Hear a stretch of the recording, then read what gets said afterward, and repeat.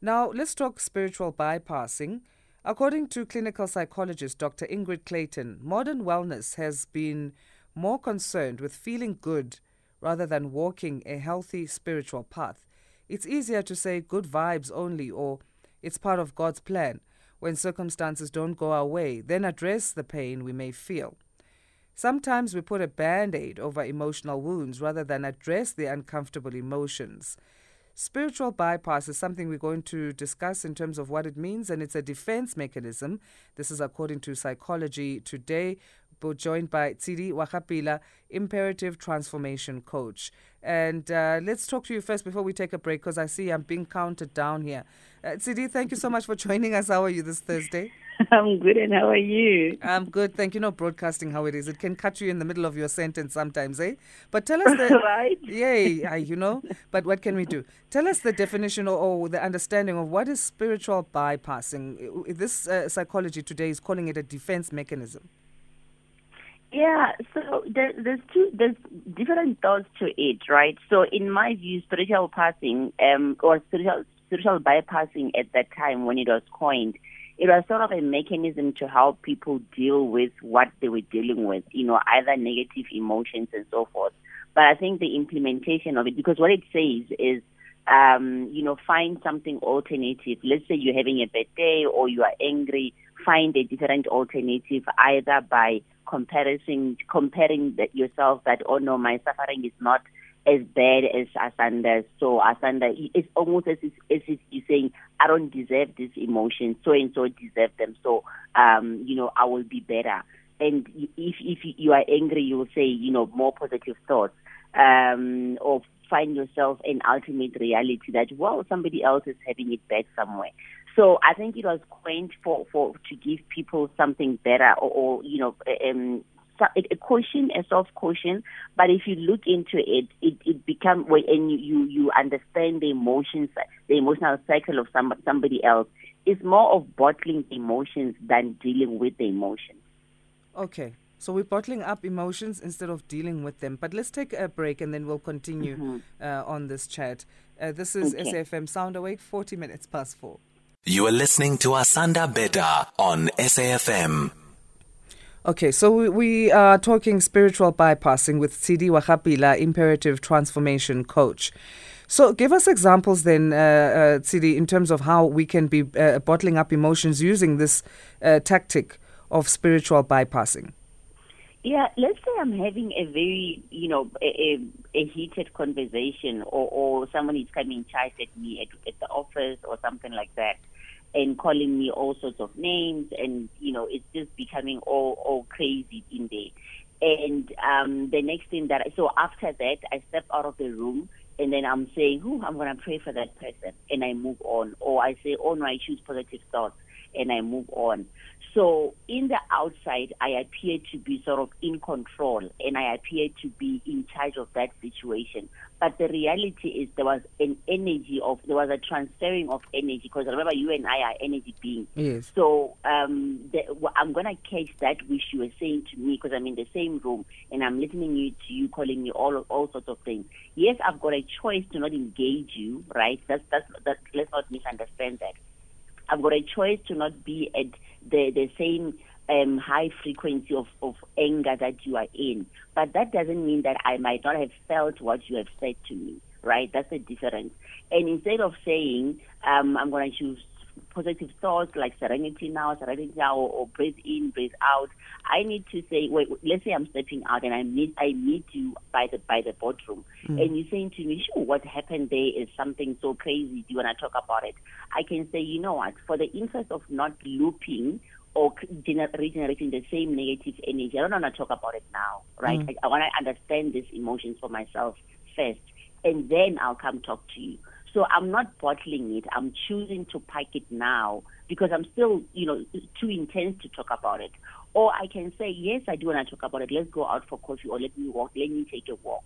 So the moment where we pack it and we're saying either things like, I'll pray for you, or no, I'm choosing positive thoughts and not doing anything about it, we're bottling it up. So remember, your body always remember everything that happens to it. And so that emotion that is undealt with then transmit elsewhere. Then I'm getting home, I'm so frustrated, then I'm either transmitting that frustration onto the children or onto the partners. And everybody's like, what's wrong with you? No, nothing. And then you're chopping this onions like crazy or whatever it is that you're doing. Or, and you're saying, no, I'll use this, water in the garden to release the energy. You need to talk about it and understand what is it about that conversation that got you to that level, and own it up and say, this is how I'm going to forgive myself or heal or move forward without just packing it and putting it into this lid. Is it necessarily a negative thing then to a spiritual bypass? Because we speak of so many who rely on their faith and their spiritual faith to get through certain difficult situations. So you're saying is it necessarily negative to use this mechanism of spiritual bypassing? So that's why I'm saying in the beginning when it was coined, I don't think there was negative side of it, but the implementation of it then became sort of a problem because we used it as higher than, as me being higher than being angry. So some emotions, I'm too spiritual or I'm too high up there spiritually to feel these emotions. I can be angry, I can feel jealous, I can feel envious, I can feel not enough. So we're hiding those or bottling those up in the name of spiritual bypassing. That then becomes a negativity. But when you are using it to move around, and you're saying, I choose not to be in this space, for my own spiritual, my own mental serenity, I choose not to be part of that. Let me give you sort of a practical example. My sister passed on, 4 months ago, I think. Oh, sorry to hear that, Tshidi. Yeah, thanks. And so at that moment, I'm dealing with grief. I'm not in any way spiritually higher or not deserving to feel that. You know what I mean? So sometimes we put ourselves under unnecessary pressure and we say, oh no, it's in God's hand. Of course it might be in God's hand, and also depending on what you believe. And remember, spirituality and religiousness and faith is two different things, and it's a topic that we need to visit all together. But at that moment, when you're saying to me, oh no, only God knows, leave it in the hands of God, that does not mean that I'm not dealing with this grief. Yeah. I'm not dealing with the hold of grieving my sister and so forth. And so I need to go through that. But the moment when you're expecting me to not deal with it and say, there's someone who's never had a sister, there's someone who's having a better suffering, there's someone who is, then you are using the egotistic part of yourself to say, I'm higher than that emotion. And then you're bottling that emotion and you're relying on this external feeling of appearing to be good or appearing to be doing well. Yet deep down you're dying and you're not doing well. So there is an element of comparison as much as there's also an element of suppressing and the bottling up of emotions when it comes to spiritual bypassing. What else do we need to know about spiritual bypassing?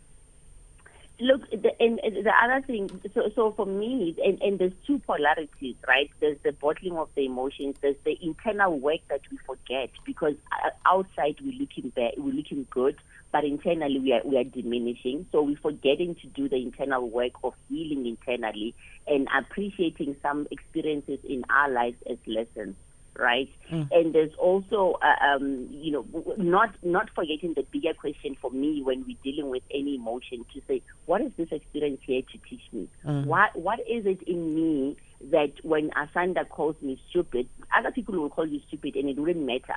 But somebody will call you the word stupid and it will trigger something, And there's obviously sometimes, most of the time, some mental mode that is being associated with Asanda's voice. Either the voice of the neighbor who did not see you when you were poor and always ridiculed you, or either the voice of the mother who was just impatient or something like that. Some voices triggers the uncharted waters in us. And that is why when someone will say, you are so stupid, it triggers something. So you're thinking you're fighting with Asanda, but there's a little girl that you left in you that needs healing. So that is why we need to understand and have this cognitive empathy for ourselves to understand what is it that this word or this voice is triggering in me.